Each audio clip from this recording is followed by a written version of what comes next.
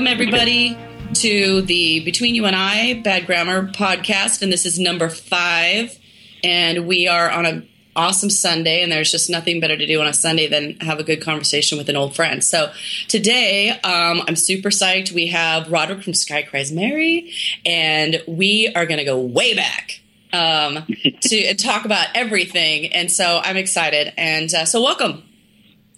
Hey, thank you. This is awesome. It's like bicoastal bipolar or something. I know. It's cool. And we figured out Skype, and so we're super psyched about that. It is exciting, yeah.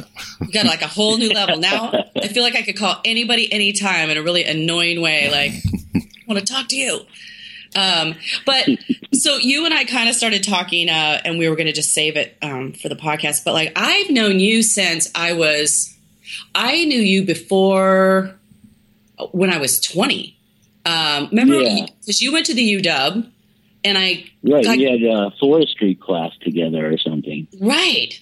Like, so, I mean, I knew you way back in the day. And then when I was 21, I ended up going to France through the University of Washington State. And then you and I hung out there. And I told somebody this story the other day, and they were like, what? Like, because I was just talking about all the cool things I think you've done. And I was like, well, and all the things that you have like accomplished. And I hope you don't mind me mentioning, but like, you were number 1 in the state of Washington in tennis, right? Like, I love tennis. And I was like, you kind of don't do anything half-ass, it seems to me. Like, yeah, well, I'm super obsessive, that's for sure. Like, if I was going to do tennis, I was going to play it like 6 to 8 hours a day. Yeah.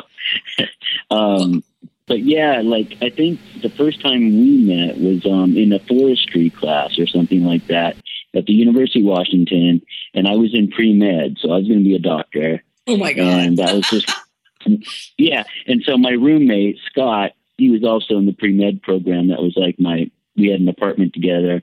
And then he was like, holy hell, like, he was totally had a crush on you. And I was like, come on, Scott, give me a chance. And then, and Scott's like, no. And I think you guys might have dated a couple of times. And then we stayed in contact, and then you moved to France. And then I got into grad school in Paris. And then I was like, hey, I'm coming to Paris. Where are you? And you were like, I'm in Nantes. And I'm like, okay, I'll come see you first. And then I think we went out to the coast, like to, I don't know, Biarritz, Bretagne or something. Yeah, maybe Biarritz or something. Mm-hmm. And then you hooked me up with a friend, and he was going to Istanbul through the Eastern, bloc. And I was like, oh, I'm all over that, because that's how I am. I'm like, oh, you're going somewhere? I'm going somewhere too.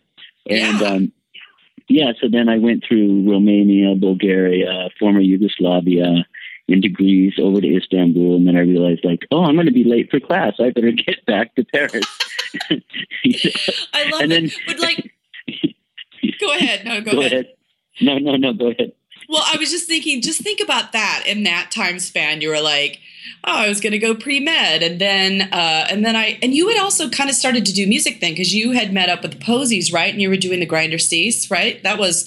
Oh, God, good memory. Yeah. Right? So what happened was, when I was in Paris for grad school, I was like, ran out of money. I was living in a squat. If people don't know what that is, it's like illegal housing. And I was just like, stealing bread and wine and cheese. And I had nothing. I was like a rat, And so then, I walked into this record store, and I said, hey, will you sell my cassette from the music I wrote for my senior thesis at the UW? And then suddenly it was like, I get a call through a girlfriend of mine, because I didn't even have a phone, because I didn't even have a home. And, she says, hey, Roderick, at the next day in college at class, she goes, I got a phone call. They wanted to talk to you. And I walk in to the record store, and they're like, hey, we're actually a record label. We want to sign you for 2 albums. And I was like, okay, Wow. So I drop out, from the grad school. I fly back to Seattle. I hook up with Ken and John from the Posies, and we kind of like, this huge snowstorm came in, and so we locked ourselves inside John Hour's house for like 10 days and made the first album for like $500 on the Tascam, 8-track. I love that. Yeah. back in the day, right? So yes, I released that, and then Europe, you know, was really into kind of industrial music at the time, and they responded like massive. You know, Melody Maker jumped all over it, and then I was like, oh, I guess I'm doing this now, you know. And so, you know, I was like, whatever, you know, if anyone wants to give me some attention, fantastic. Yeah. Well, I think about, you know, I think about think about that. You've gone from like, I'm pre-med to now I'm going to go to you were going to the Jacques Lecoq, like mind school, right? God. Wow. And then, how do you know all this? You know? Because it was totally, I mean, these are things I remember about you that really stuck with me as examples for me, just so you know, of what I admired about you is because just your willingness to like, put yourself out there, number one, but also follow your intuition and your bliss, right? Like I probably felt a little more guarded about that, but you went and did that. And I always remember like the story about you going into New Rose Records, right? It was New Rose. Exactly. And just like, oh, I'm going to go to Jacques Lecoq Mime School, and oh, I'm going to walk into this record store. And it always stuck in my head, even through like Hammerbox days where I was like, you know, like Roderick, if you just put yourself out there in a bunch of places, something will bite. And I always admired that. And then just your like willingness to sort of like, oh, I'm here. And oh, you're going to Romania? Yes, I'll go with you. And just your willingness and courage, more courage, I should say, seems to me, to follow your intuition. And I think it's just being really naive. You know, like, I mean, more than like, you know, getting out of my own way. Like, I just don't think about stuff. I just like, I get it. Oh, I'm going to do this. I'm going to do that. You know, like my whole life's been that way. It's, you know, when I was a kid, I didn't really want to write, you know, history papers and stuff. So I wrote plays and I performed them for the, you know, the two first grade classes. And then I did all that through sixth grade. And then I was like, they said, no, you actually have to write something down. And I was like, oh, fuck, hell. Sorry, I don't know if you can swell on one. But it's I was like, yeah. So I was like, oh, no. And then and that's when my science brain kicked in. So I was like, okay, like my dad and my brother are doctors. And I was like, okay, I'm going to do this, you know. And then it took like another, I don't even know, 12 years later when I decided that this was going to be my passion, was theater and music, you know. Right, yes. So, yeah. So it's like that time in Paris, you know. Oh my God. Did you have parents that were, I mean, you seemed like you'd have parents that were like, all right, we're letting him follow his bliss and like embrace like what works best for you, you know, like through school and all of that? Well, they knew I was different. Yeah.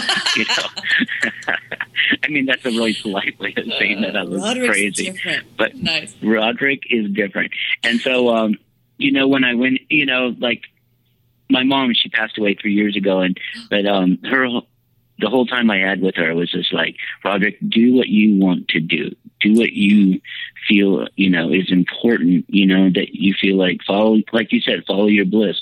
And, you know, and my dad was much more practical, like, no, you have to be a doctor. And if you don't, I'm going to cut you off.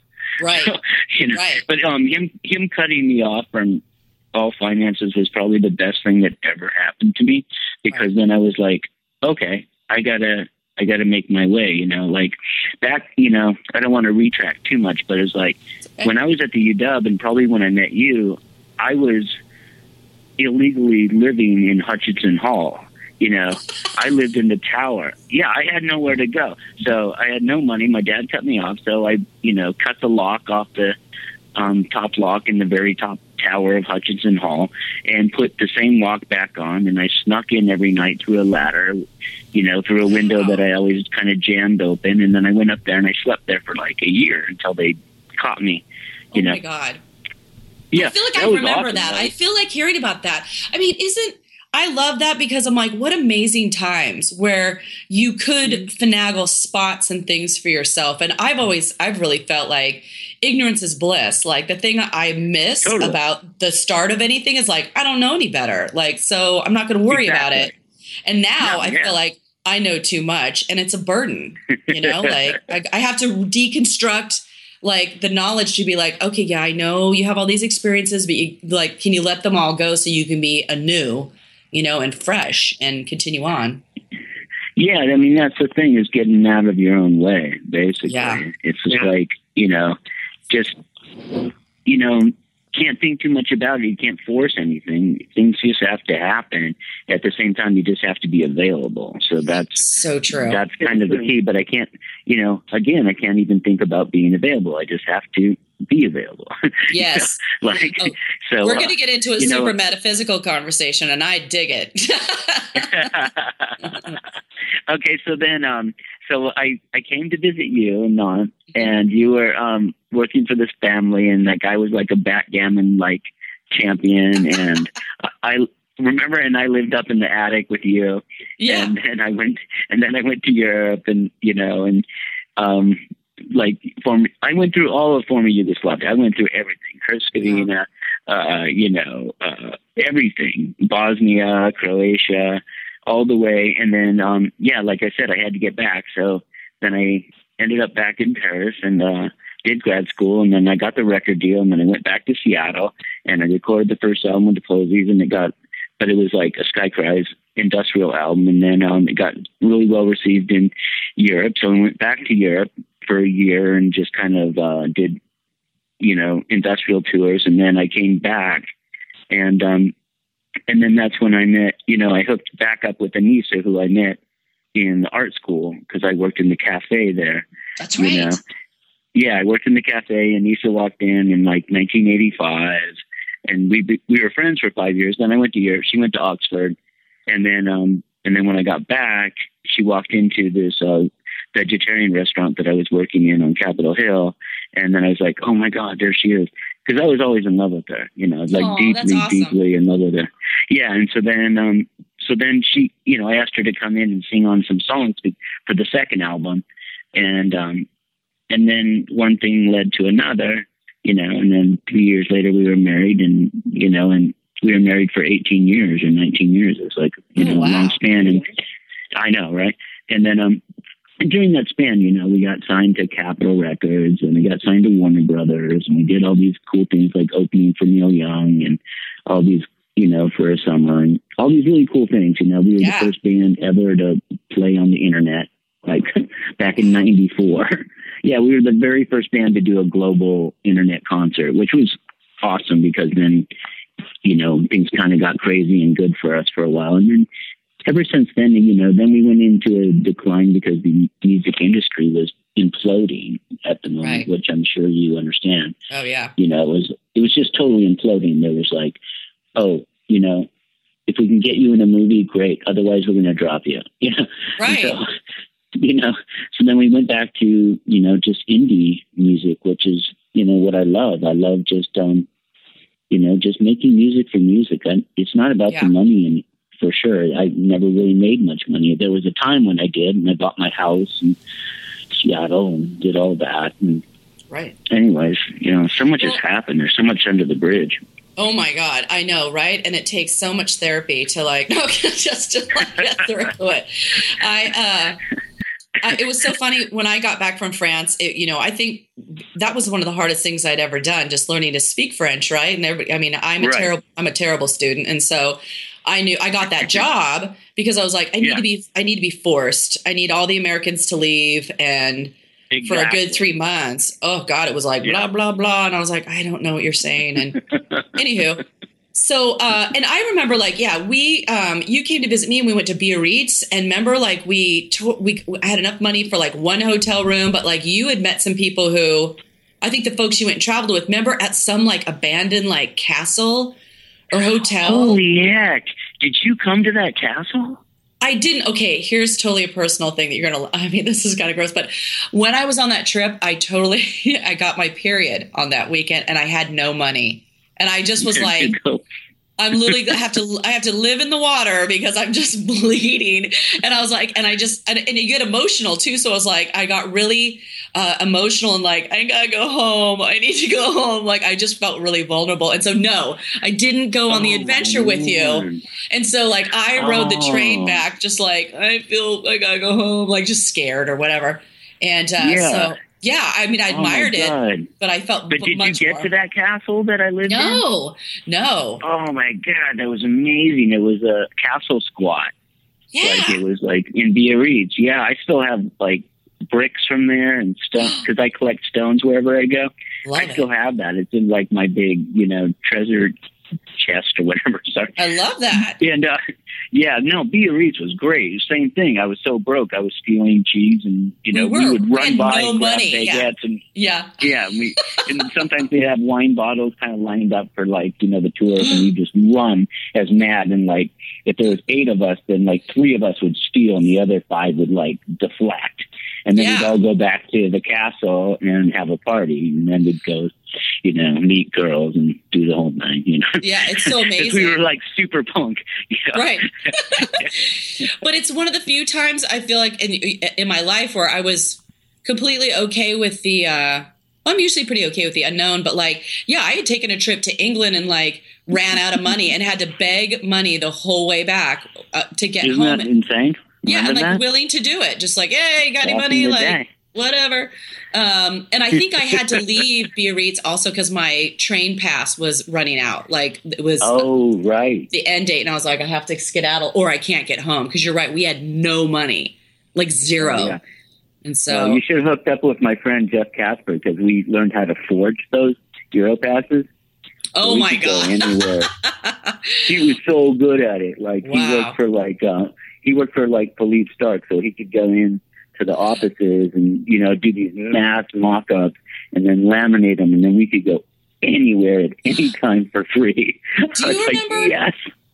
Do you remember going to, remember when we went to Paris to that huge concert that was, I can't remember if it was Gay Rights. It was Touche pas mon pote. And that huge concert. And it was you and I. Well, I have these pockets of memories, like where we were with Patrice and you and I, and maybe my friend Jana was with us. I can't remember, but I have one particular memory where we're all together and then somehow we got separated from you. And I thought, oh my God, we're never going to find him. But we were all walking around.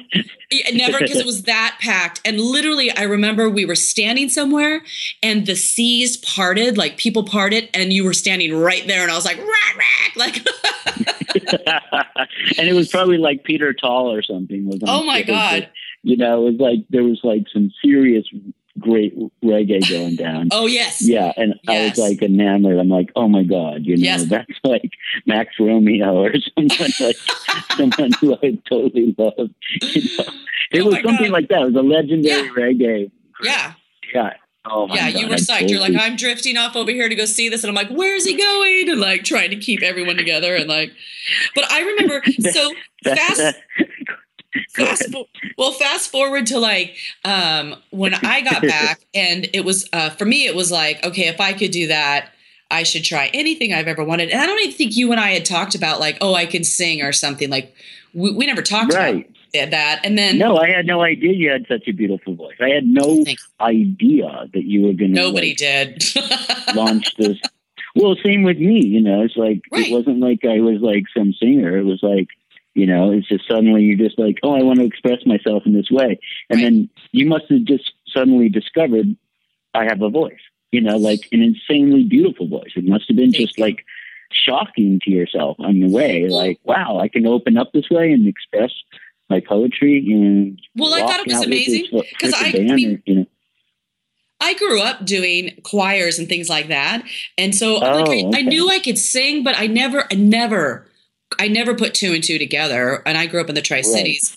And so it was like, there's hardcore bands, but there weren't other bands. And just me as a person, I never once was like, man, I got to get in a band. I loved listening to music, but it wasn't until I got back from that trip, and Seattle had so much of a music cycle rising up, and it just was everywhere. And so I was like, oh, well, I should try that. That would be, like, I want to try being in a band. And like you, I was like, that's as far as I thought about it. I was like, oh, I should try that. That's all I thought. Whatever. Like, how did you find, the band? How did you find the guys, to like, oh, I want to sing with you. I want to jam with you. And then they're like, holy hell, she's got this amazing voice. How did that happen? Well, funny enough, you are in the story. I answered an ad, and I'm a huge believer in synchronicity and kind of the universe, and like all the things, like if you just let it happen. Anywho, so I had in my mind, as it goes, had decided, like a real internal decision, like, yeah, I want to do that. I didn't think anything more, but I literally opened up the Rocket and answered this ad. The Rocket, yeah, and I answered it because they had like vocal influences like REM and then like Annie Lennox. And I'm a big new wave person more than anything. So I was like, oh, okay. Like I can relate to that. So, and the ad was Dave and James, who didn't know each other. Hammerbox was a mixture of people who didn't know each other at all. Like Dave was from Kentucky. James was from Tennessee. They had started playing and put this ad in, and I answered it. And literally, again, not knowing anything, I always laugh about this. I'm like, they were like, oh, do you have a demo tape? Do you have this? And I was like, I ain't got any of that. I'm like super lazy. I was like, no. Yeah, it's like freaking 1991 or 90 or something. It's like, who had a demo tape? I know, right? Like, I have no idea. I have a VH of like me when I was 4 or something. Go ahead.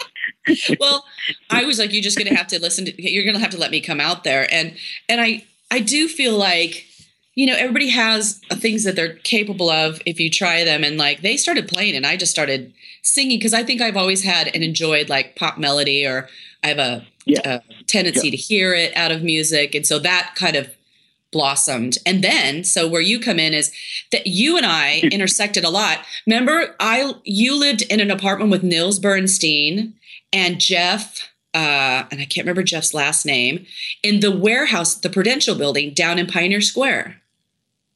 Do you remember that? Uh-oh, I might have lost him. Did we lose him? We might have. Okay. Hold on. Let's call him back. Yeah, it looks like he dropped off. Yeah. Okay, one sec. Okay. You got this down now. I think so. We got it down, though, now. Look at us. We're like, yeah, boom, hang. Go get him. We're super pros. Yeah, I'm in my studio, and if I walk into a different part of the studio, because I like to talk and walk, I think there's a cutout. So I'll stop walking. You just got to pace back and forth. That's all you got to do. Exactly. So I was telling the story about how Hammerbox came together, and I had answered an ad in the Rocket that was Dave and James first, and then I sang with them. But then the second part is where you come in, where you lived in the Prudential building in a warehouse with Nils Bernstein and Jeff. What was Jeff's last name? I can't remember. Oh God, Hayward. And and Charles Peterson lived upstairs. Right. So my friend Elise and I and Samara took over Charles's apartment. He moved out and we moved in. And you took over Charles Peterson's apartment? Yeah. On Alaskan? Yes. Oh, and literally my bedroom was right above your bedroom. Like, because you had like incense, like, and it wasn't like, it was like thin walls, just in terms of like you could smell incense and all this stuff. And Jeff is the one who introduced me to Harris, who ended up being the guitar player. But isn't that wild? Small world. So I had no idea that's how that came together. Yeah. And here's a memory I have from that time is you probably still do, but I fell in love. Your journals are so intricate.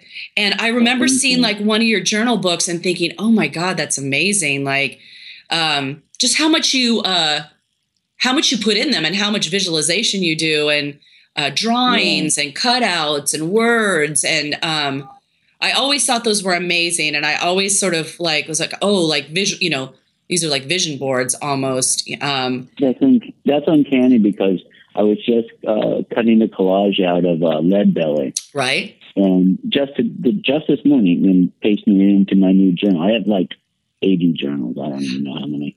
I'm glad. Are you saving them, right? Oh, yeah. They're in my. Oh, good. I have a library. That's awesome.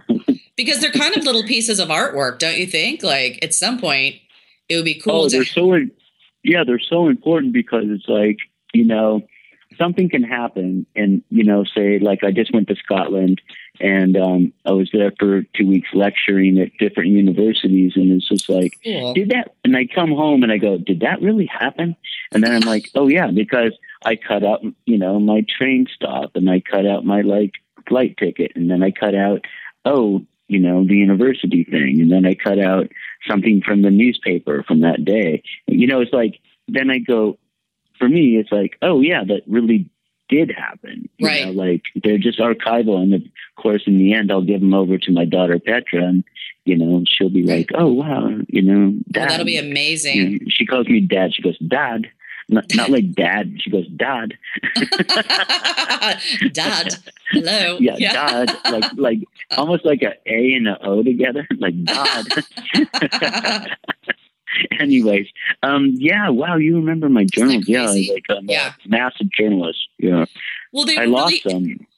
Oh, you did? Well, they were really influential to me. I think I have some kind of started, but I think it must be a good meditation for you too, right? Does it help you be very present? And also does it help you get out ideas and just continue absolutely. Yeah. Get the creative. It looks like that. I thought those were amazing.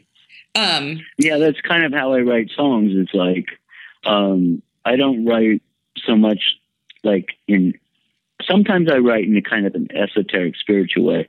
And sometimes it's just exactly what I saw while I was walking down the street, right. Or even something I overheard, or, and then I splice it all together. And sometimes the songs are just a big blast, like gliding or something, where it's like, I just sat down and the whole thing came to me because I was outside, the prison where, Jean Genet was locked up, oh, wow. In Bastille, and I just sat on a bench, and then suddenly I just got the entire song rushed into my brain, and I just wrote it all down. And I was like, sometimes it's like that. Sometimes, it's stitching, pieces together. And then, a lot of it's for Sky Cries, it was it would start with Ben Ireland, he would start this rhythm, and then I would figure out the meter, and then I would say, oh, that matches this lyric. And then, and then the bass would come in, and then the guitars would come in, and, and then Gordon Raphael, who went on to do the Strokes and all that stuff, he would come in, and, and the whole song would be written, and then Anissa would come in with these harmonies, and then that was the song, basically. So that's cool. That's a full collaboration. That's how we wrote. It is. It's all collaboration. My whole life is a collaboration. It's just that's nice. I should get your advice from you too. So I'm starting to. I have a couple questions in my head that just run nailing at me. Yeah, sure. Well, I'm starting to put together starting to think about doing another record, and my big thing in my head is I want to be very present. I really want to savor it. And I also want a buddy, a partner. And this partner needs to have orchestration knowledge and care about the songs, because anything I write is pretty personal. And I was going to share with you too, my mom passed about 3 years ago as well. And I would love to talk to you about that. But it's some of these songs are, my stuff's always personal, but this really feels like a passageway for me. Her passing is a massive, difficult passageway for me, because it's, like a pinnacle parent who was your core. When they leave, it's such a giant hole. And my little spirit is very I have to go do this on my own now. And sometimes I really struggle with that. You're not here anymore. Mm-hmm. A large pillar is gone. And so it's just this slow move through grief. And then that takes you really internal to your own foibles and your own crap. And so wading through that just to hopefully come out on the other side, right? It's heavy. It's so heavy. When my mom passed, my sister, Nikki, who I adore, she's absolutely my best friend now. She tried to commit suicide the night before my mom's funeral. So it was so there's my mom's passing, I'm the one doing the eulogy, and then my sister can't be there because she's in the hospital. Oh, man. And then a week later, Anissa asked for the divorce. So I was I was just slammed. I was I had to move out. I had to do all these things. My mom just died. Oh my and God. I was worried about Nikki. Yeah. So it was just like, that threw me into like, a very, very, very dark place, it's still taking me time to process because I didn't know what to mourn for. My sister Nikki now is like 3 years sober and is a crisis clinic person. She's just awesome. She's awesome. She's like the coolest girl, and we actually are writing music together. Oh my God, that's so great. She's working on my new album with me. It's like, it's amazing. And we have this totally new relationship because, she's 8 years younger than me, and I kind of, in a way, raised her. She was like, I really felt she was my responsibility, and so I adore her, and it's so cool to be doing music with her. The whole processing is because it's like, it's not like some parents, you have a little disconnect or, a little regret or, something. Probably like your mom and my mom was just like, she was my anchor. She was everything to me. She was who I went to. And she was always there for me, and so when that happened, it was a major, major crush for me. I didn't do anything. I didn't do any art.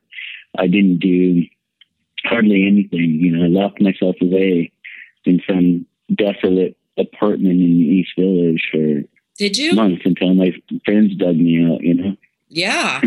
Yeah. I was going to say because I've seen myself through phases of up and down. Like I've talked a lot about, like when I hit about 38, I hit like a depression wall. Like I could see it as I think at some point I started to slowly, this is what happens when you don't follow your intuition and side with yourself. I always say, like, because sometimes opportunities that come to you are inexplicable, but it's your path, and it may not make everybody happy, but also in artistry, I feel like there's ups and downs where, especially in the downs, you've got to find a way to be really solid on the inside, have a good posse. And I was always really alone.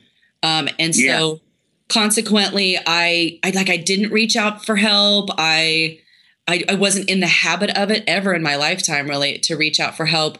And I slowly kind of lost myself. And at some point I really hit this wall of, unlike I've ever felt in my life, where I just hit the wall, fell down, and was like lost.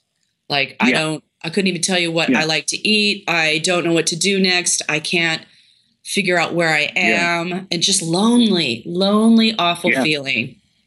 Yeah. Awful. I would stay in bed for like literally 2 weeks at a time, to the point where I just never got out of bed, like these guys, one time I like come out of like one of my 10-day, 12 days in bed. And then I wake up and there's like these 4 guys, these really big dudes in like blue, like jumpsuits. And they're like, "You're coming with us." And I'm like, "Who the fuck are you?" Like, I thought they were like aliens or something. I was like, "Where did you come from?" And they're like, "You're coming with us." And I'm like, "How did you get in my apartment? Where's your warrant? What are you going to do?" And they're like, "We can take you in the hostile sense, or you can go with us peacefully." I'm like, "What the hell are you talking about?"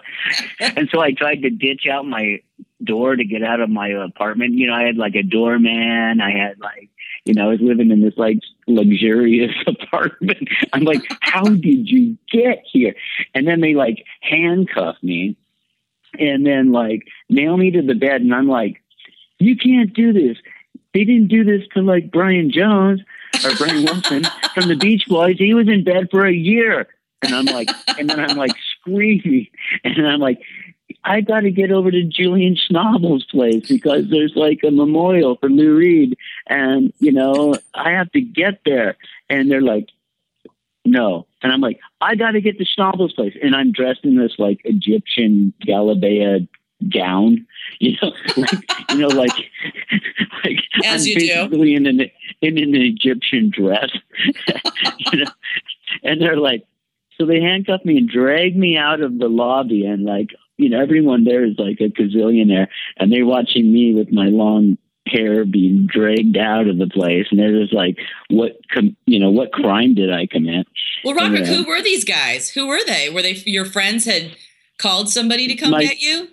Yeah, it's kind of like a super intervention. It wasn't like sit them down and say, I think you should go to rehab. They were just like, you're insane. You haven't left your bed in 14 days. Your hair is all matted and you haven't eaten. And I'm like, well, come on. That's, I'm grieving, Right. I was like, holy hell, because Lou Reed from the Velvet Underground was my absolutely best friend. We had breakfast, every Monday for years. And then when he passed, Lou Reed was my absolutely best friend. He was my mentor, basically. Oh my God, this is what I love about talking to you is like we'll tell a story and then all of a sudden there's something like, what? You were having lunch with like... No, I had breakfast with him every Monday if we were in the same city, like, whether we were here in New York or we were in San Francisco, we were in New Mexico, we were in Berlin, wherever. It was like, that was our thing. He was everything to me. And then so his death triggered a whole like new grieving thing that I just didn't understand. Like, so I finally started grieving my mom because I was I'd already passed through the whole divorce thing. And my sister was doing great. And then he dies. And then it just brought up so much. So I just locked myself away again. And then that's when the guys in blue showed up and like tried to put me in the loony bin. And I was like, you can't do this. And then, then they had like 110 questions to see if they can lock you down for 72 hours. I got all those tricks. It's just like, blah, blah, blah, no, blah, blah, blah, no, blah, blah, blah, no. Just say no to everything. Right. And then a few yeses and then just get the fuck out of there, So. I love that. Here's how it goes. Yeah. You're going to say no to this and yes to that and then get the bug out. Mm-hmm. Yeah, basically. And then the next week I'm, doing his eulogy. Wow. Lou's, and then that's when David Bowie walks in and he sits right in front of him, and I'm like, oh, holy hell, right. It's already like this, insane, there's Michael Stipe, there's Bono, and there's all these people, and then I'm reading the eulogy, and I'm like, what the hell am I doing this for? Wow.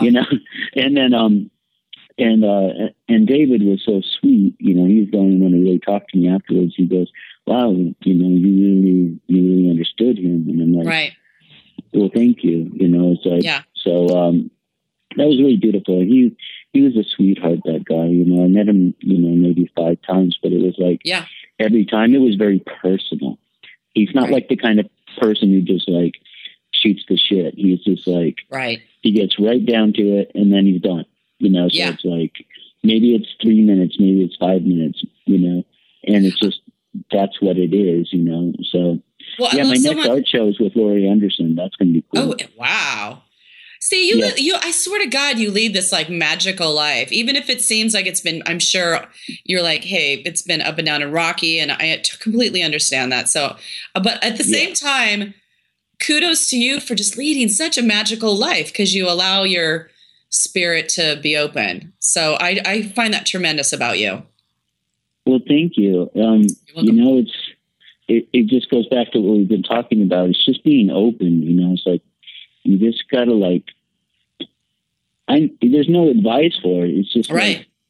You can't force anything.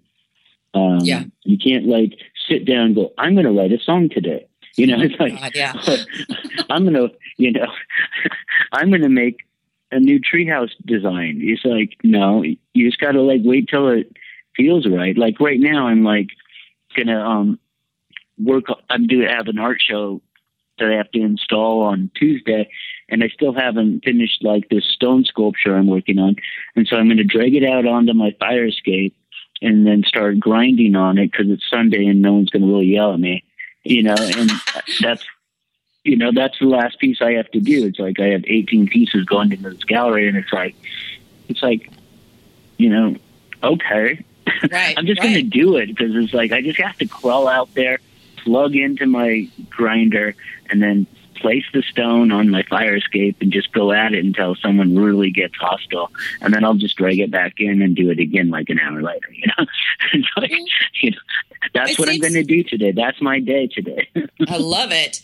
I feel like you've stayed really present and close to, like, does this, if you're doing something, you can tell me, but I'm like, you seem very like, I'm doing what I like to do. Like, you enjoy your work and you love it. And so I think it's a good place to be, to let go and not try and control things or try to control outcomes. That's something I'm goaling this year about music, is to let go of control, because I can tell intuitively that certain answers aren't coming yet. They're just not here yet. And I think I have to, like, my gut is very like, you have some massive internal things to deal with before you go lead these classes you want to do, like some other things need to be like worked out. And so I'm just trying to open up and go with the flow. Like, all right, like need to be, cause I want to get back to that really intuitive making choices. And also I'm excited about the magic. Like, I want some magic shit to show up. I love that when synchronicity happens. I'm like, I geek out, like, magic abounds, Yeah, your heart gets filled with, like, basically it's love, but it's really blood. Your heart just like expands, and you're like, it's like you're in love again. It's like that infatuation phase, but it's with art. Right. And it's like you're passionately involved again in something that is like a child in a way. You're going to manifest something, but you don't even know what it is, but you just feel invigorated, like you're in it, it's like, and so, that's where I'm at with this new album is, I'm just trying to write it as a book, chapter by chapter. Right. Okay, so I have this theme, and the theme is like, there's this thief, and the thief is like, the negative side of my persona, and he's trying to steal my energy, take away my muse, take away my wings in a way, like in gliding is kind of the thing. It's like, only a thief would understand just how I feel. Only a thief would understand just what to steal. That kind of an idea, like, so I'm kind of like, trying to like fight off this thief who's trying to steal my pen in the end. It's like, he's trying to take away my creativity, and, it's not religious. It's just a thief, and, so it's like, don't take away my ability to express myself. And so I'm fighting this thief, and that's like, all the songs are thematically structured in that way. And then it's also a lot of, heartbreak, but it's mostly about, that it's like, there's this dark energy that's trying to take over my light, basically. And so that's what I'm working through. And, it's fun. It's like, I got asked to be a part of this, to write music for this film, which was going to be the last days of Jim Morrison in Paris. Oh. And so they said, Roderick, will you write the music for this film called The Last Beat? And I was like, yeah. And I like, what's the premise? What do you need first? And they're like, okay, so he's walking into this Algerian bar where there's this band from America, and they're just freaking out, doing like psychedelic, just rock, and it's 1970, and can you recreate that? And I was like, that sounds perfect for me. Yes, I can. Yeah. So yes, I can. And so, I flew Ben Ireland, my drummer, who's probably one of the greatest drummers of all time out of Seattle. Oh yeah. He's definitely in the top 5. And so by far. And so he comes out and he plays drums, bass, and guitar. Nice. And then I lay down the vocals, and it was just like, it sounds like that. Like if you walked into like if you were in Telegraph, part of Paris, and there was like an Algerian bar that Jim Morrison walks into, what would it sound like if there was a band on stage? And so I started that way. So I was like, okay, now I get it. And then I thought about like when Morrison was like writing just pure poetry in Paris, you know, and walking around with lyrics in a bag, and just like, so I've kind of taken that as like I don't know, I guess that would be my muse, is like, that's where I'm going with all of this. I'm just writing, you know, poetry. So cool. Yeah. So that's the new album. It's a lot of poetry. There's some songs, so-called songs in there, but it's, you know, it's beats and guitars and bass matched to my lyrics, and I'm just having a lot of fun with it, to be honest. Yeah, it's like I'm kind of like recording different stuff. Yeah, I'm recording different stuff in different cities. Like I recorded in Bergen, Norway. I recorded on Maui. I recorded here in New York. I recorded in Hamburg, you know, like different places, and then piecing it together and seeing who's inspired. You know, like we got these people from Romania to remix a couple things, you know, because we're just going to see how it goes. And again, it's like, I want it to be free. Like, I'm not into music for money anymore. I never really made any money off music for one. It's tough for anybody, really.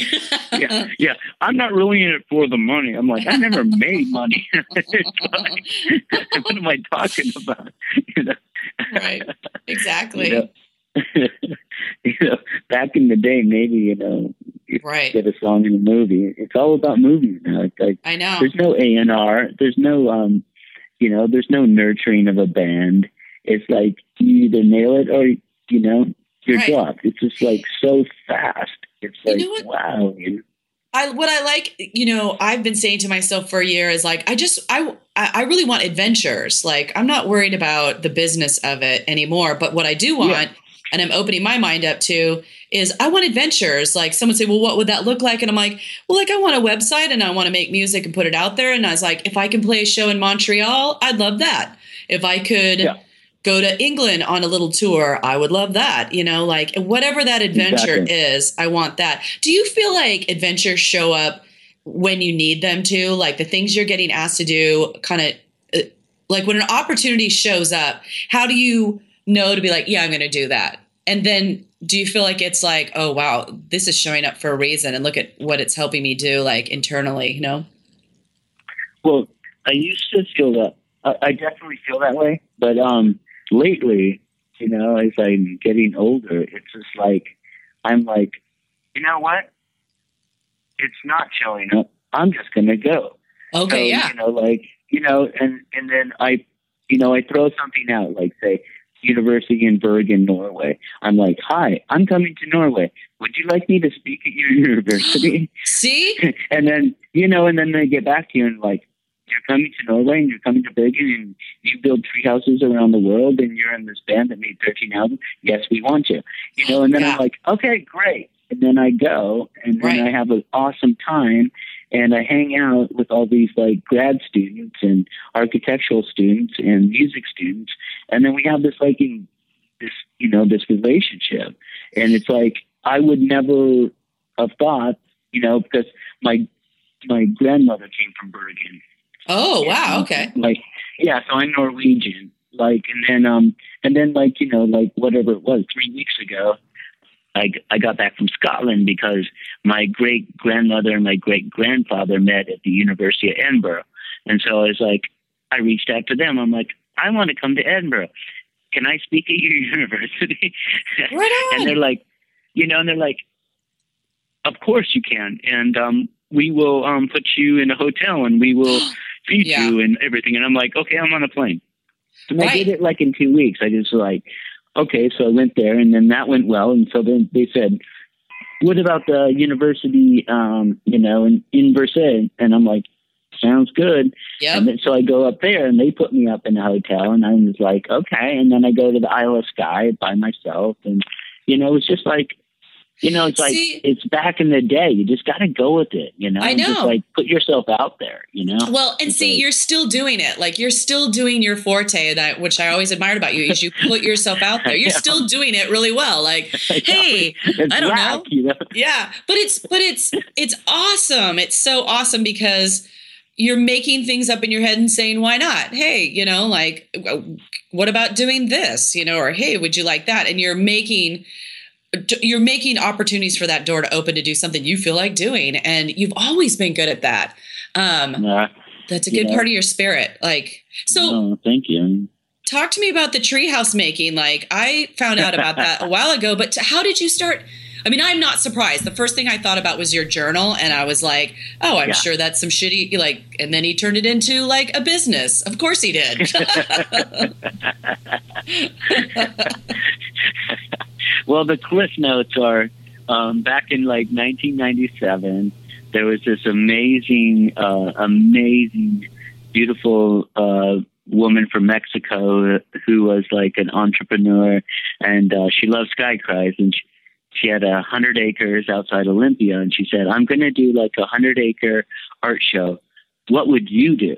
And I said, "Oh, well, I was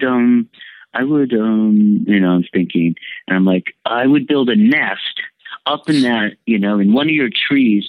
So as people went to see the art, they could come up and have tea, climb back down from the tree and go see more art."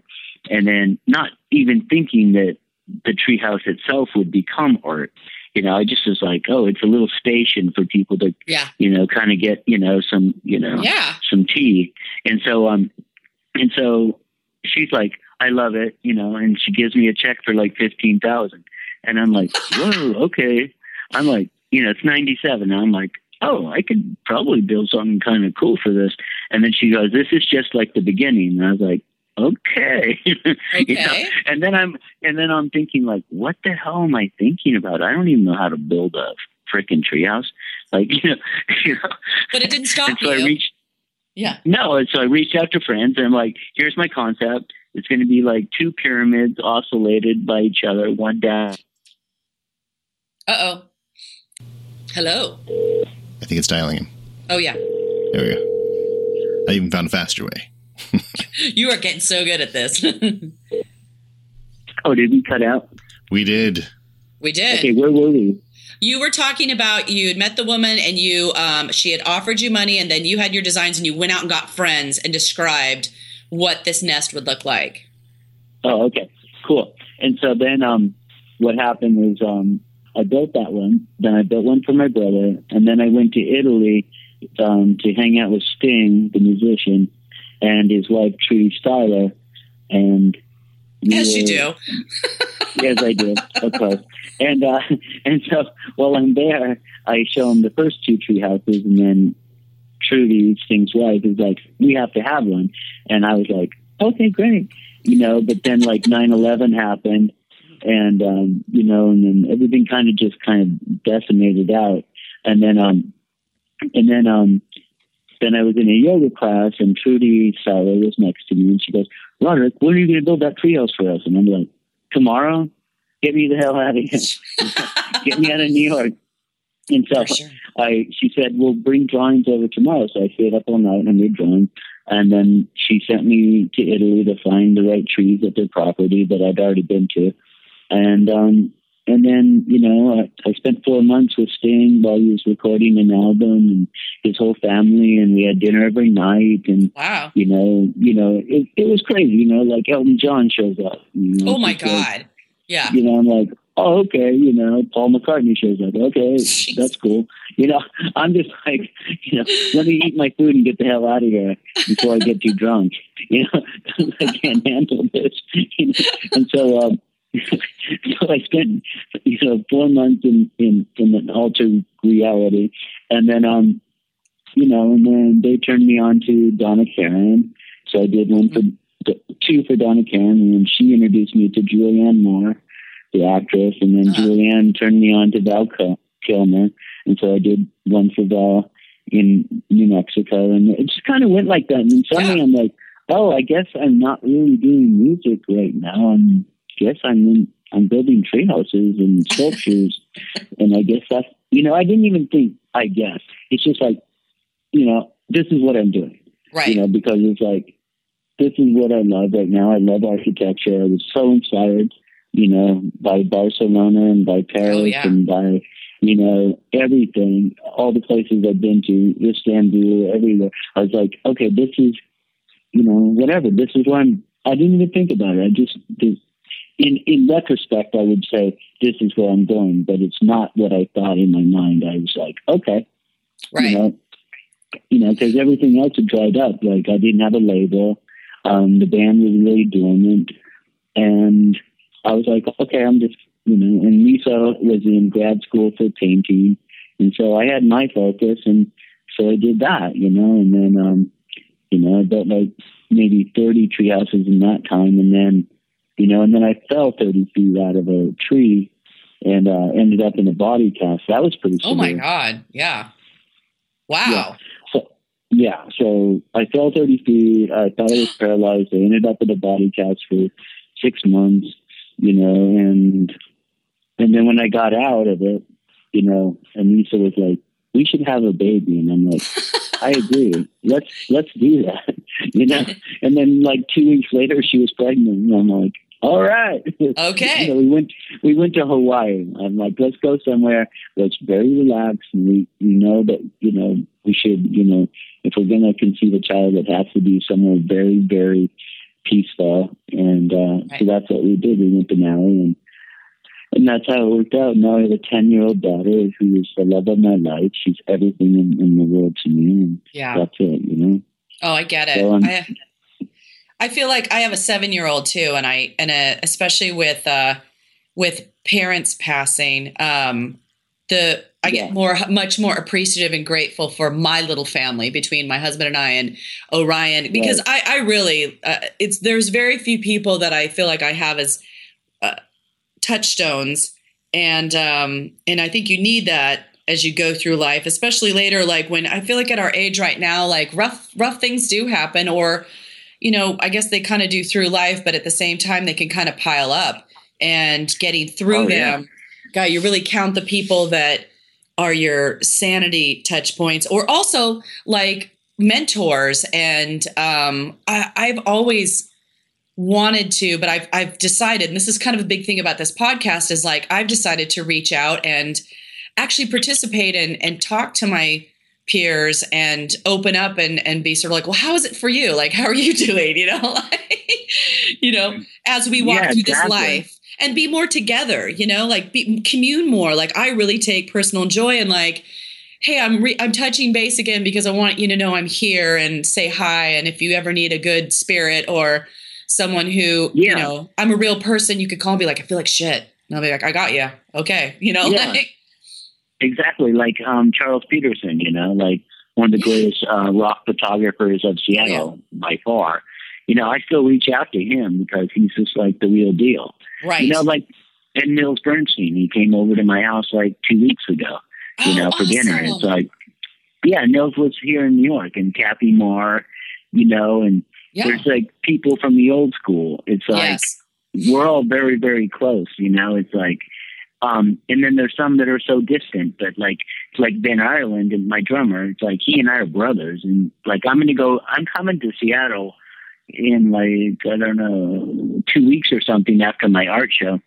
Dub's hanging out at Dub's time. Yeah, we should, because, and so I'm going to record on his new album. It's like Kurt Danielson from Tad, and, cool. And it's Ben and guys from Love Battery, and so we're making this, I'm going to sing on 4 songs, and it's like, it's a totally different style for me, but it's like, I love Darren, so I'm going to I'm writing new lyrics for it right now. And then with the new album, I'm writing new songs like every week. And so we have like 6 new songs for this new album that I'm putting out called One Moment, 1 Point Moment Still, which means basically like 1 point moment still is kind of like Kabbalistic. It means like you're meditating on one singular point, and it's light. It's not dark, it's light. And I'm just like, I meditate on that every day, every morning and every night. And so it's like when I ground myself that way. And so the whole album, you know, there's dark and light in the album, but it's like, that's life. Yeah. You know, and, it's not all, you know, we're humans have, you know, we're spiritual beings having a human experience, basically. Oh, yeah. I get really hyper focused on, and I like it, thinking about the preciousness of being human and a person. And so that's been really tripping me out lately, is just thinking about your time on this planet, like, and what you're going to do with it. And that it is, if you believe that, like, what am I doing during this time on the planet? I've gotten like a different perspective, but I want to play songs from your new stuff too. And so Cool. Tell me which one you want us to kind of sample at first, and we're going to have links to it. What would you, if we were going to play it right now, which one would you want us to do a little tidbit of? Oh, is this whole thing live? We're going to record it. And then what I'm going to do is put it in there like, together. Yeah. What do you have from the new album? You have Devil's Chord. You have Right on the Moon. You have December Snow. What do you have? Sean says he's sending me December Snow and then Devil's Chord, and so those two are perfect because they're probably the most done.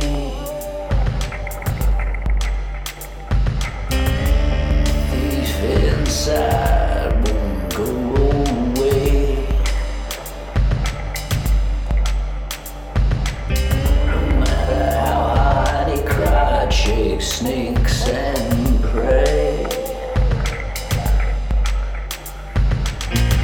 He cried and he begged, but to no avail. Sorrow passing by and away he sailed. Yes, he stole away with the rats on board. The captain killed him with a guitar string, the devil's cold. The captain killed him with a guitar string, the devil's cold. And there's a Right on the Moon mix with my sister, but I think we're going to start. I think we started with December Snow, which is really cool because it's, you know, it's me, and then it's with people from Skinny Puppy, which I don't know if you remember them. Yes, I do. Yeah, and there's this like Romanian vocalist that surprisingly sounds a lot like Anissa, incredibly like her. Right on. And I'm dating this girl from Romania. And it's really whack because when I was in Romania, this is a side note. Yeah. I went to this monastery. Sorry, and I'm smoking a cigarette. Okay, and I take these photos. This is like what was that? 88, 89, and I take this photo of this mountainside, and I have it in black and white. Of course, I always shoot in black and white, and I'm in Mexico in this remote area, and I'm at a dinner party with all these people, you know, and there's this gorgeous woman, and she's sitting there, and so I start talking to her, of course. You know, I'm a total slut. Okay, so no, truly, I'm horrible, and so we start talking, blah, blah, blah. She's from Romania. She's from Bukovina. And I'm like, oh, Bukovina, I went to the monastery there, blah, blah, blah. And then, like, you know, about, 6 months later, I send her an image of, like, these photos I took. And then she's like, that's my house. Wow. She's like, and I took this photo in 1989. She's like, yes, you took a photo of my house that I grew up in. And I'm like, holy heck, so I'm like, so it's like, that's been really fun because then now we're like really good friends and stuff. And it's really cool. But it's like, That's crazy, right? No, that's the How's shit that I gonna love. happen? I love that shit. That's the stuff I Yeah. live for. Like, what? Okay. Like, What are the chances? I know. 'Cause Yes. I'm in a monastery because I wanted to be at a monastery and I wanted to camp outside the monastery. And then I heard that like they were actually going to king the new gypsy of all of Europe. And so I was like, I got to be there for this. Gotta see and then I that. take photos, and then I take a photo of her parents in her own house. And Yes. she's like, are you insane? No American has ever been to this area for one, you know? Wow. I was love that crazy, though. but- It's like that's the magic I feel like of living that I really I crave, like, because I love that stuff. Like that we're all interconnected, and you know, if you think Yeah. about someone long Yeah. enough, they show up. And I always, as a kid, like even when I was like 8 years old, I remember distinctly two things. I remember saying to myself in the mirror, like, I want life to be magic. Like I want to know what, you know, like magic powers or whatever. And then I was like, I also want my eyes to be green. You know what I mean? And so part of me is just like some of those things that like just, you know, I've always believed that. And Did your and eyes that's- become green? they are much greener than they were. Yes, they turning way more green. It's Wow. crazy, but I love it. Then, you know, it gives you some sense of hope and excitement to me when things like that happen too, because All you're things like, are possible. all You things know, are thought is possible. energy. You know? Yes. It's like you throw it out there. It's like there's thought, then there's the word, then there's the action.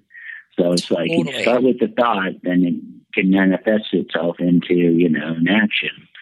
here's some. So we'll play December Snow first, and then we'll have links to both. Great. But I want to ask you advice. So Yeah. what do you do with this feeling? So I've been writing these songs and it's been, you know, sort of slow. It's been good. Like I know when I'm crying during a certain song, I know I'm really fully expressing, you know what I mean? And I'm hitting on what I want. Like, not that I need to cry every time, but there's some songs that are really just rocking me, and it's personal, you're right? Like it's just what's coming out of me, and that's all I'm really looking for. But I'm feeling nervous about, and I'm not sure what this is in me. I'm feeling nervous about the next step of finding people who are going to be the right people to come together and help me make this record, because I don't feel like I am like most people I'm around in terms of what I want to do. Like I'm not playing alt country. I'm not doing rock and roll. It's almost music could lend itself more to like a theater piece, or it's piano based, all of that. But I'm nervous when I go to look for people. I think I'm really scarred a little bit. And I'm a little nervous, and I'm trying not to control it, but I'm shy and nervous. Some people have come up, like kind of the magic, and I feel really nervous, and I'm trying to let it go. I'm trying to just be like, just go talk to them, see what happens. And so I was just looking for your advice on that kind of feeling. Well, my first thought would be to try to connect with Michael Kotze. Oh, I love him. Yeah. He's a genius, for one. He has the best studio in all of Seattle. And he knows, you know, like, as far as a drummer, I would bring in David Gilmour. He was in Mother Love Bone. And, oh, yeah. Gilmour's, he's very, very spiritual. He's very technically perfect. And so I would bring in David Gilmour. I would try to connect with Michael and just have a sit down. Okay. Because his studio is off the charts awesome. He's an incredible engineer producer. You know, so then guitar wise, that's really up to you. I don't know what to tell you. I think I got to tell you. I think some of this is really not going to have guitar at all. Like I'm thinking, well, it just depends. Like I'm looking at other treatments, like not necessarily like Bjork in terms of but just some of her experimentations with just voice, or I'm looking at, and this is just sound and textures, like the Amy Winehouse records or Adele in terms of like a vocalist and piano accompaniment. But there's also Feist, certain treatments from her last record, Metals. I like that a lot. So there's also just some, like, I hear songs where I'm like, oh, there's there is no guitar. There's just like strings and drums. I'm like, it might be just that. Yeah. And what I want. That's why Michael's perfect for you. Is he? And I think Michael can get emotionally. I think Michael can get emotionally attacked. Don't you think? Like, my thing is, and this is my knee jerk. I'm like, is this too much to ask? But I was like, I want someone to get in there emotionally with me. And I want them to honestly love the music too. Like, they have to be in love with it too, to be sort of like, I want that. Absolutely. I want emotionally like, holy shit, this is personal. They got to be into it. And so I think that's where I get really vulnerable too. Like, ooh, geez. Okay.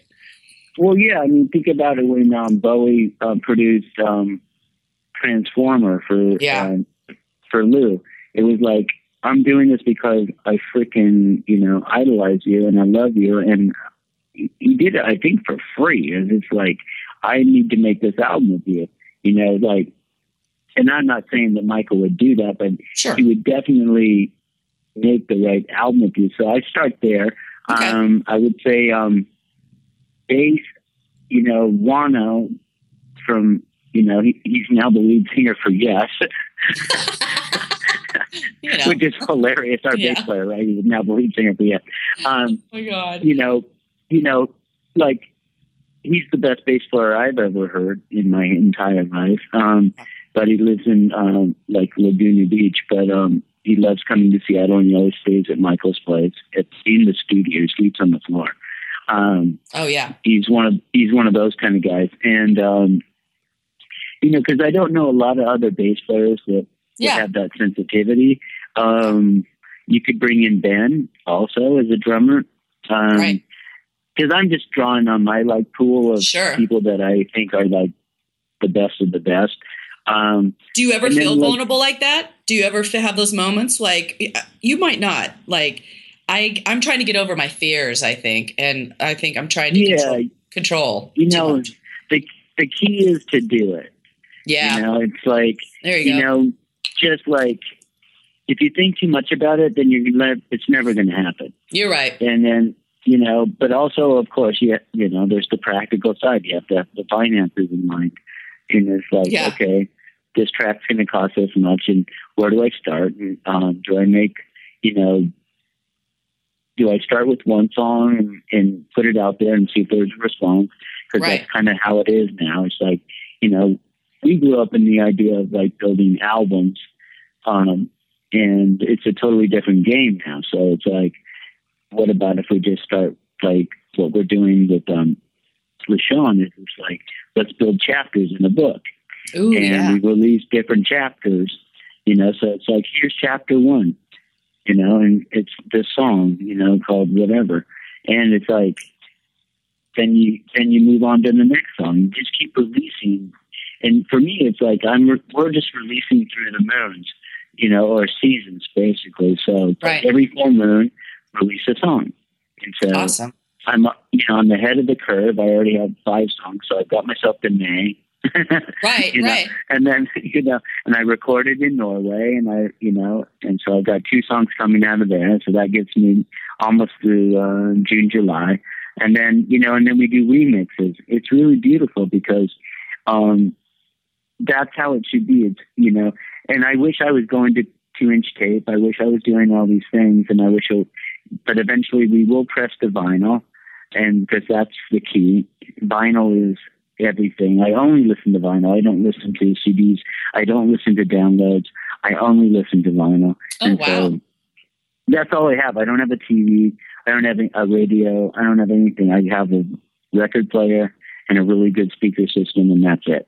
Right on. That's it. So I am playing old school stuff, but there is a movement now with vinyl that is because it's so warm. It's like you're really getting it when the needle hits the vinyl. It's like, wow, that is the sound that is real.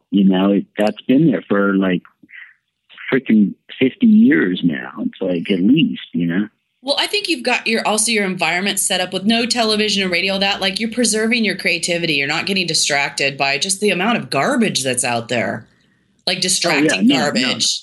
Yeah. When I the only time I watch TV is in airports, you know? Right. And then I'm like, what? There's this guy named Donald Trump, you know? Oh my God. Is he for real? What Yeah, a exactly. monster. Like, you know, there's going to be a revolution in this country if he gets even close to being president. Like, there is no way that's going to happen. It can't happen. Yeah, I'm with you. No. Oh, no, my God. Yeah, no. I think what's sad, though, is that, and I'll try not to go down a political thing, but it's like, it's just sad that, like, America, they're putting energy and time into it because we are kind of that, like, car crash reality culture now. Exactly. We're like, ooh, the weirder drama. The better. It's awful. It's pointless. It's such a waste of time. Like, it's sick. The rest of the world is looking at us like, yep. You know, they loved Obama because it was like he was so smart, he's so on top of it, and then suddenly what are we gonna do? Put us back 20 years back to the Bush and Reagan years? As the rest of the world looks at us like you're fucking idiots and you're the empire of the world. It's like, you know, we're gonna lose all trust, everything. The rest of the world's gonna be like, oh, you guys are absolute idiots. You know what I mean? Yeah. It's like, I feel like, oh my God, don't leave us. Like, don't leave us. Like, where, you know, between everyone, even, I mean, I like Bernie Sanders because I think he's smart but I don't think he'd ever get elected, but, which is sad. Well, no, he's awesome. He's fantastic. Yeah. He's very old and he's, and I don't think America is ready for a socialist. Right. Even though I am, of course, I am a socialist. So it's like, but it's like, you know, I'm totally down with him. But I also think that, like, you know, with Hillary, we're going to get Bill, and they're two very, very, very intelligent people together. And I would love to see a female president. Yeah. I would love it. You know, it's like we go from a black president to a woman president. Yeah. Look how fucking cool we are. Oh, We're like, America's like has a chance to really, really, really nail it. If we go the other way, we're back in the dark ages, you know, it's just like bad. You know, like we can't have a racist president. Oh my God, no, it's just so awful. He's a racist president. You know, he's a racist. So well, and he has to interact globally. So what the hell is Trump? I mean, just as a global ambassador, no way. Like who?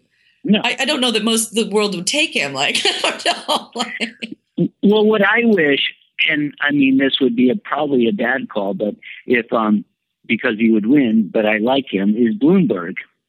Oh yeah. You know, Bloomberg ran New York City for 12 years, and it's never been better than these last 12 years. You know, like Bloomberg, you know what he gets for a year as you know, mayor of New York? What's that? No. $1. Oh wow. He takes $1 a year to be mayor of New York City. Oh, and he doesn't even cash the dollar. He's just like, you know, I've met him a few times, and he's off the chart smart. Wow. He's not Republican. He's not Democrat. He's independent. He's just like, this is how you run things, and this is how we prosper, and this is how it goes. He created more like bike lanes in New York City than no one's even created bike lanes until him. He takes the subway to work. He doesn't live in the mansion. He lives at his own home. He takes $1 a year and just nails it. So it's like, that would be amazing. If he would have run, he might run as an independent, which would be kind of fucked because it would divide the vote. Where I'm just hoping that, like, it's going to be Trump because he's such a freaking asshole. And then it's going to be Hillary versus Trump.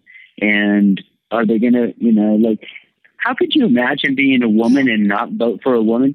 Like, how stupid would you have to be? You know, I don't know. I'm sorry. I think some people, and I couldn't know because I just don't know how everybody feels about it. But I think that some women get along great with women. Some women can't relate at all, and they get, you know, they relate better to men in a power position. I mean, there's a lot of that out there. Right, I think some people find Hillary cold. You know what I mean? And so it's really easy to prescribe the bitch persona to her, you know, write a woman off as a bitch, you know, or there's just so many ways that women to women, not just men, are marginalized. Yeah. Like, oh, I'm going to reduce all of your talent or your abilities to you're a cold bitch, or you know, like just something that doesn't take into consideration their abilities. A powerful woman is so intimidating, you know, and especially to probably men and other women who don't feel like they could ever have their own power. And so that's just like, that's scary. But, you know, maybe it's just going to be a really low turnout. Oh my God, who knows? So sad. It's so sad. If you ask me, it's just, everyone's just like, oh, whatever, you know, but like, that's scary to me too, because like, I don't know, whatever, that's politics. We can get off. Yeah, I know, right? We got to get ourselves out of it. Hey, here's a random thing.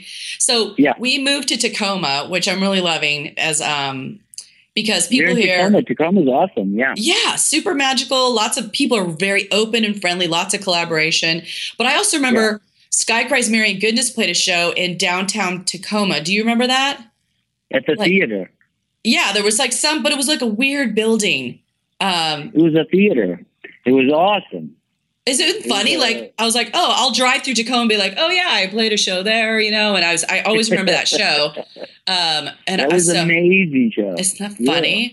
Do you think, I love that. Do you think, cause I have friends who are going through massive changes, and I hope you don't mind if I ask like, you can ask me anything you want. Well, I have a friend who's going through, again, just like one of those moments where all shit hits the fan. Like his father passed, and his wife just decided, oh, I'm not in love with you, and cheated, you know, and their scenario is that she's being pretty awful. And it's just like this trifecta of, you know, he's trying so hard to recover from the grief of his dad, and then his wife, and then his mom got really ill. And so I talked to him the other day, and he's just like, he's a very strong person, but at the same time, just like devastated on the inside. And I just wonder like how you get through that, and how like, when those things happened with like your mom and Anissa and all that, like, did you see it coming? Or between you and Anissa, like, what was the breakdown? Like, why not, you know, why did it end up happening? Well, you know, we were, you know, like I've known her, 30 years. And then we were married for 20 years or something, 19 years. And, I think it's kind of twofold. It's like we had a child, beautiful Petra, and I had absolutely different, you know, you never know. You're like, you know, you're floating through space, and then suddenly, you know, it's like, oh, let's have a child. And we had totally different ideas of how to raise a child. Okay. You know, like my whole thing is nature-based. It's like, I want her to like do organic gardening. I want to teach her about composting. I want to do this and this. I want her to like hang out with me in the forest. And Anissa's like, you know, and nothing against her. She's the greatest mom in the world. Anissa is an amazing mom. Okay. Right. I'll say that straight up. And it's just like, I don't know. And then, I was still dealing with like massive depression, to be honest. Yeah. You know, and I'm bipolar, you know, which is not a boutique diagnosis. It's like, no, that's heavy. It is heavy. I'm the most extreme level of bipolar. So it's like, you know, if I don't take my medicine, I'm like basically schizophrenic, which is a hard thing to say to you. But, yeah, no, it's severe. So, and so anyways, like, Anissa and I were just like, we drifted apart, you know, it was like, I get it. Know, it just became more and more of a distance between us. And it wasn't, you know, obviously our daughter Petra. It was just like, I'm not saying we fell out of love. It's just that we just drifted too far apart. And then in that point, it became kind of toxic. You know, it's like we were, you know, like we had arguments over stuff that didn't even matter. You know, It's like, it was ridiculous. And so then finally, she made the realization. I was in denial that it just wasn't working. We went to therapy, we went to do all this stuff, and and it was like it just wasn't working anymore. And then that's the beauty of it. It's like, okay, it's not working. Let's move on.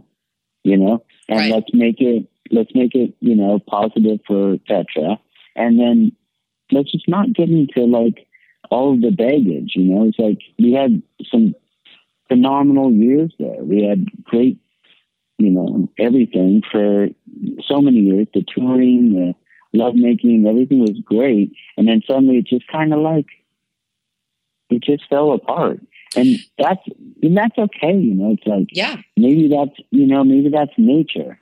It's like, I'm not sure that we're all made to be like together for life, even though my mom and dad were together for 52 years, which was amazing. Right. Until my mom passed. But it's like, okay, that's just super rare. That's like right. that 1/100th of a 100%. It's like, that's fantastic.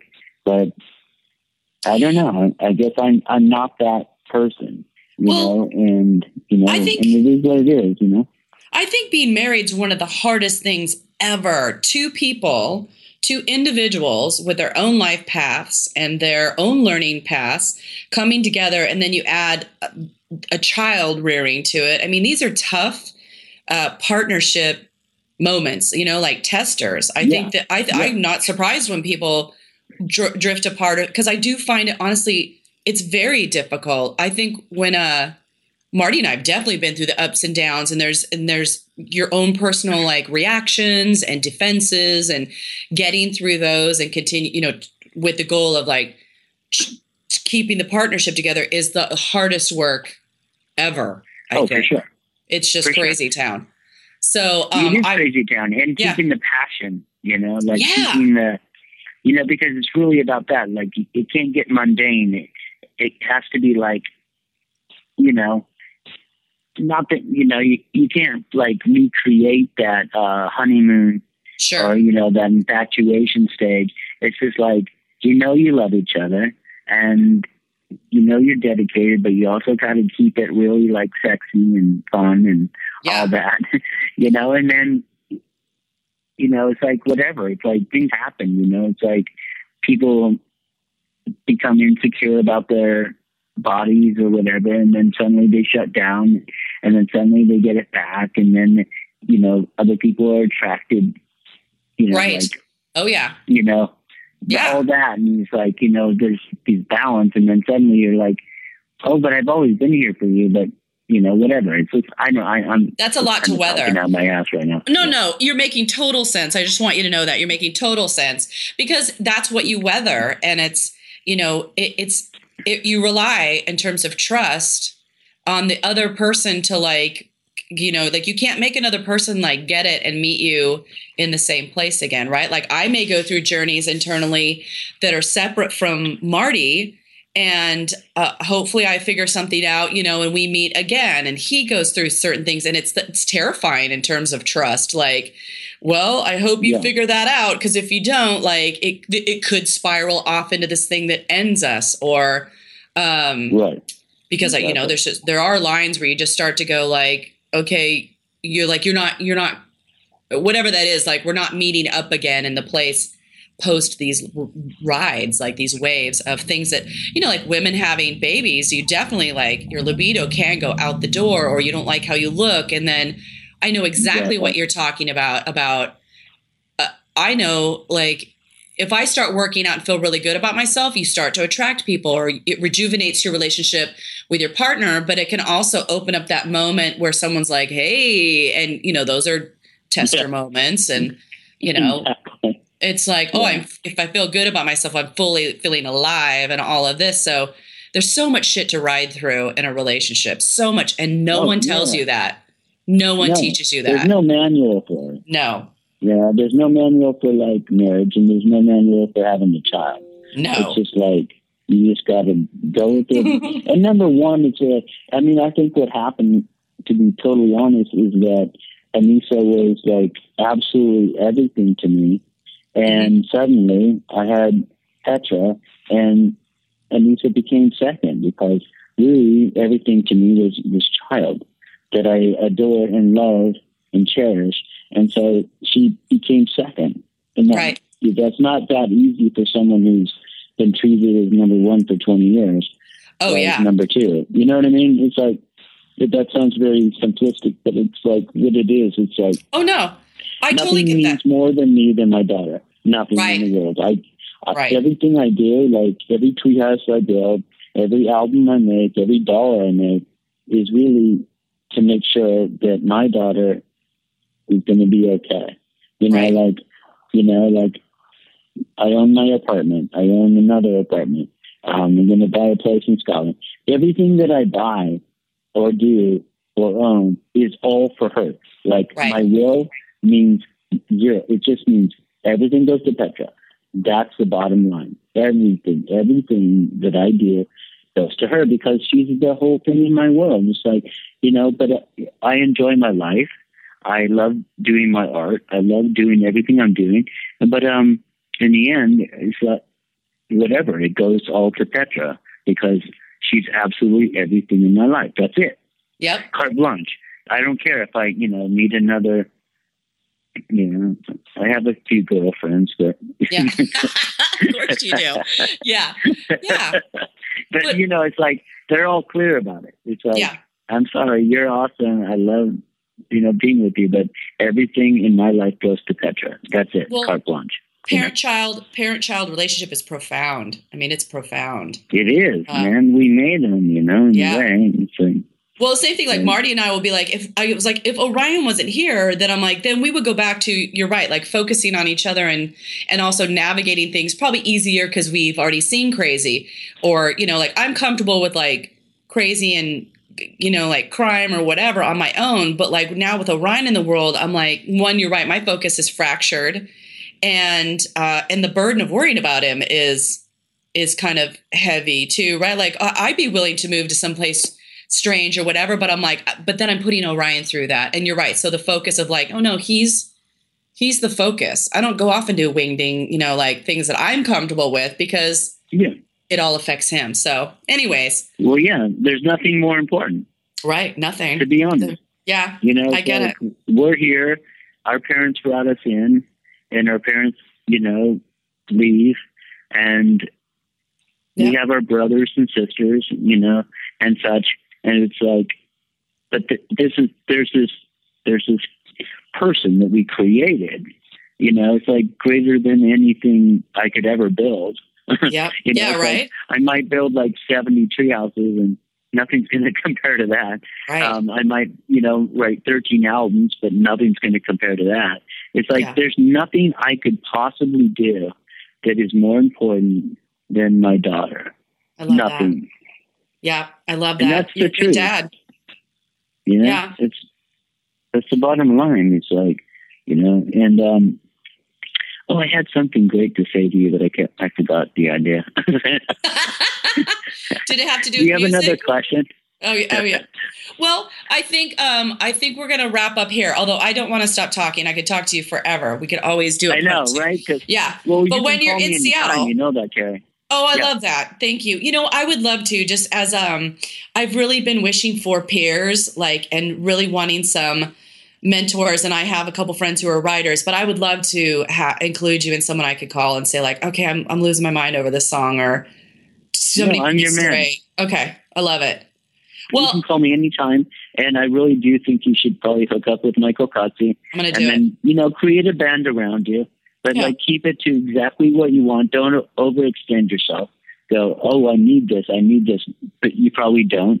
Like if you want like a string section, then bring in a string section. If you want like a horn section, because I was watching the, I don't know if you've seen it, but the Amy Winehouse documentary. So I haven't seen the one that's out in the movies yet, but I've seen other stuff. It'll make you cry. I know. It'll make you cry. Yeah. When I went to Brooklyn to watch it in a small theater, and there was maybe 18 to 20 people in the theater, and no one left until it was done. The credits were done. People were flying. Amy Winehouse? Are you kidding me?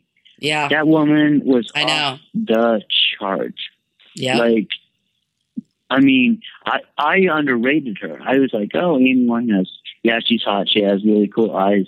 And Yeah. I love her makeup and I like her tattoos and blah, blah, blah. But then Yeah. I see the film and I'm like, holy hell. Yeah. You know, she was one of the greatest female vocalists of the last 30 years. And a musician. Like, she wrote those songs, you know, like, what great lyrics. Oh my God. Like, to go to Black is like, holy hell. Like, the lyrics to her music are just amazing. Yeah. And, you know, it's kind of that, like, archetypical, like, oh, her dad's a mother freaking asshole. Oh, you know, is that like what it is? her I gotta go dad, see it. He's a villain. And so was her, like, boyfriend. Yeah. They just, you know, they were just like these, like, life suckers or whatever they call that. You know, it's like, they were just like piranhas. And it's like, here's this genius artist. And if she would have just been nurtured a little longer, but, you know, she's another 27, you know? I know. Like Kurt. Oh, I like know. Jim and like Hendrix and like Janis Joplin, you know? But like usually the 27's about men because that's when we go to Venus. It's like, but it was brutal because I just, it crushed me because, I mean, God, I wish I would have met her and I could have dated her and got her out of that whole thing. Well, I think she had her own personality issues too, though. You know what I mean? Like, there's suggestions about like personality disorder or definitely addiction. Like, you know, some people have very addictive and don't give them, you know, any bit of the candy because they'll lose their minds. And so I think everybody's destinies are pretty fascinating. But 27, that struck me. I was like, what the hell goes on at 27? But anyways. It's called the Venus year. But, okay. You know, I've been suffering with that. And we'll end this with this. It's just like, you know, I'm an alcoholic and I'm like really dealing with it and like come back and forth with it, you know, and it's like, I understand that. You know, I come back and forth, you know, it's like, I'm not, you know, I go to AA, which I'm probably not supposed to say, but, you know, it's just like, you know, I do what I do. And sometimes I just, you know, whatever. I went to Scotland and I drank scotch. Of course I did. Right. How do you not go to Scotland? Right. I know. Right. Exactly. You know? So, you know, and I come through it and I'm back in and I'm good and I'm not like sober, but I'm like, at least I'm not like a blackout drunk or something, you know? Well, I would wonder too, with the heavy amount of creativity that is within you, like, I feel like that it's easy to fall into nurturing yourself with things like that because I don't know, that's a lot of output. That's a lot of vulnerability, a lot of creativity. And sometimes it's hard. Sometimes it's heavy. Sometimes it's lonely. Sometimes you're taking like risks and new things and sustaining things. And I don't know if you feel all that stuff, but I can see why people medicate and I can see why people go to have little comfortable islands of numb in order to get some respite, frankly. Yeah. Oh, that's a really nice way of saying it. Respite is perfect because that's what it is. It's like, I'm not like searching for oblivion. You know, I'm like, I just need a reprieve. I just need to be able to go to sleep. I need to be able to like reflect. And then, you know, it's just like, it's not like I'm not being creative, right? I'm like, you know, I'm writing songs every day. I'm building tree houses every day. I have my own TV show now. Oh my God. I want to see that. You have to send us my new TV show is amazing. I just wrapped it yesterday. I can't wait. Oh yeah, Treehouse Masters. Treehouse Masters. Okay, I'm all over that. Oh yeah. So February 26th is the debut of like my big show. Like I just finished it like yesterday. I was like 80 feet up in this cherry picker acting like I was enlightened. It was hilarious.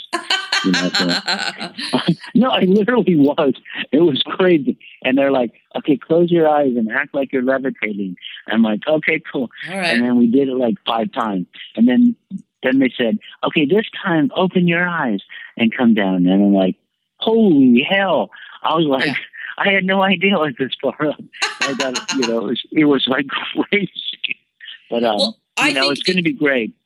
I think that'll be amazing to watch. And I do think, does it feel this way to you? You have a lot going on in your mind, and that can feel, I feel like that can feel like it's you don't get a rest, right? Like there is this sort of body rest or mental rest that sometimes I think certain kind of pot would be good for, or whatever. Not that I'm suggesting that, but I can understand like some sense of mental calm where you're like, not another, no more project, just a little bit of, relaxing area. Like I have felt that before where I was like, I just need a little summer vacation right now. I need, I'm on the beach. I have a glass of wine. I'm with friends. I'm safe. And I just want to chill for a minute. Yeah. No, it is important. I have the hardest time creating that space. Yeah. And when I do, I'm like, I have anxiety for a few days, and then I'm like, oh, no, you know what? I need this because suddenly a new idea comes in, It's like, and then it's like, okay, it's just an idea, whatever. Don't dwell on it, okay. But it's fucking hard. It's hard. We're artists, Yes. Like, this is what we do, and I've been doing it my entire life. Right. And so, maybe if you could, it's all right, It's all right, but it's hard. But what I've been thinking about is if you find time to connect yourself to and meditate with like things that are 100% solid, right? Like Mother Earth. Like if you had like, you're not, so you could go to a place where it's like, you're not alone, but you're going to do a traditional earth connection thing. And that's the process, right? Like where you go, I'm going to go off and I need to sit and meditate and then I imagine myself connected to this planet. And that's what's going to keep me tethered to the ground and grounded. And it's a real thing. So I'm going to do I'm going to do this magical relaxing for myself and let real things nourish and rejuvenate you, as opposed to things that are temporary that ultimately kind of tear, like alcohol is a depressant. So it's an evil mistress is what I call it. And it is. Evil mistress, and it's ultimately hurting you. But there are powerful, magical things, I think, on the planet itself that could take care of you, I think. Well, no, it's totally true. It's just that, like there's these poisons out there, and for some reason, people like to poison themselves. I mean, think about like I'm a vegetarian, right? Yeah. I've been vegetarian for 35 years. And it's just like people are poisoning themselves every day, but they seem to be okay with it, like eating these meats and, these factory farm chickens and all this stuff. But it's like, for me, it's like when my mom died, that's when I went on medication because they finally said, to really, you're absolutely bipolar. So that's when I went to rehab. Yeah. Because I had to go to rehab. I was like, I had to go. Right. Because otherwise I was going to die. Right. And then. Well, those are major traumas. Your whole, like, if you have something going on with your mind in general, and then you take a massive foundational person out of your life, I mean, everyone's got to survive through these waves of life changes. It's hard. Mm-hmm. And good for you. Yeah, it was the best choice ever. I know, right? Yeah. It was like a restart, it's like, and that's what it is, it's like, we're artists, yes. There's line, there's no shame in it. There's no shame in did Jackson Pollock or did Picasso or Dali or did, Moreau or any of the greats go to, rehab? No, but they probably could have. But my whole thing is like, I want to stay alive for my daughter, and I want to keep creating art. And the only way to do that is to like keep checking in on myself. Totally. Like, I have an art show coming out. Like I'm doing an art show like in 2 weeks with Spencer Tunick. He's the guy who does like, say like 5,000 naked bodies along the river. Oh, right. Yeah. So it's Spencer and I doing the show together. And then then my next show is with Laurie Anderson, and then I'm just kind of going with it again. I don't know where it's going to fall or Sure. what's going to happen, but it's like, and then I have my TV show, so it's like I'll do 4 episodes, and I'll just again, like it's like I don't want to think too much about it. I just want to keep cooking, and I've got drawings to do tonight, and I've got to get on this stone piece and make this sculpture perfect, and then I'm kind of done for the day, and then tomorrow I'll work on it again, and then Tuesday I install the show, and then Wednesday I come back home, and then I start writing some more music, and then that's it. So that's my life. Yeah. Well, and as you would do those things, I mean, if you had your touchstone, where I like to do things where I seriously talk to my mom, like I know I need. I like having a touchstone moment where I sit and I just share, because I think it's the sharing that I miss, and it helps me touchstone, and it helps me go like I'm here on the planet still, and there's lots I'm going to like about that and work on, and in the meantime it soothes my soul to talk with her as if she was here to say like, oh, look what I did this week, and just so I feel like I'm communing with my existence deeper. So I don't know. Well, hey, Terry, what's the difference between like you and I talking or you talking to your mom? Aren't we talking into space? It's right. Like she's as close to you as I am. Right. Yeah. And the same to my mom. It's like, whatever. We have phones, and we're talking through the ether, and then you hear me and I hear you. Why can't people outside of our realm hear us too? Why not? I mean, it's just frequency, and it's just energy, and there's the thought, then there's then there's the word, then there's the action. It's like they're all around us. They don't leave us. It's just energy flowing, and so like you put it out there and keep it in the positive realm, and you're reaching out to your mom like I reach out to my mom, and I just go, give me some guidance here, because I feel a little lost, Yeah. And that's what it is, it's like you're not expecting something, you're just putting it out there. Right. Yeah, I 100% agree with you. 100%. And so on that note, I am going to say that our mothers are watching us, and they're very proud, and they want their little smart geniuses to go out and create beautiful things and enjoy yourself. And and I just want to say, I cherish you. I think you're wonderful, and I look forward to talking to you more. And should you need anything, I'm always here as well. Same.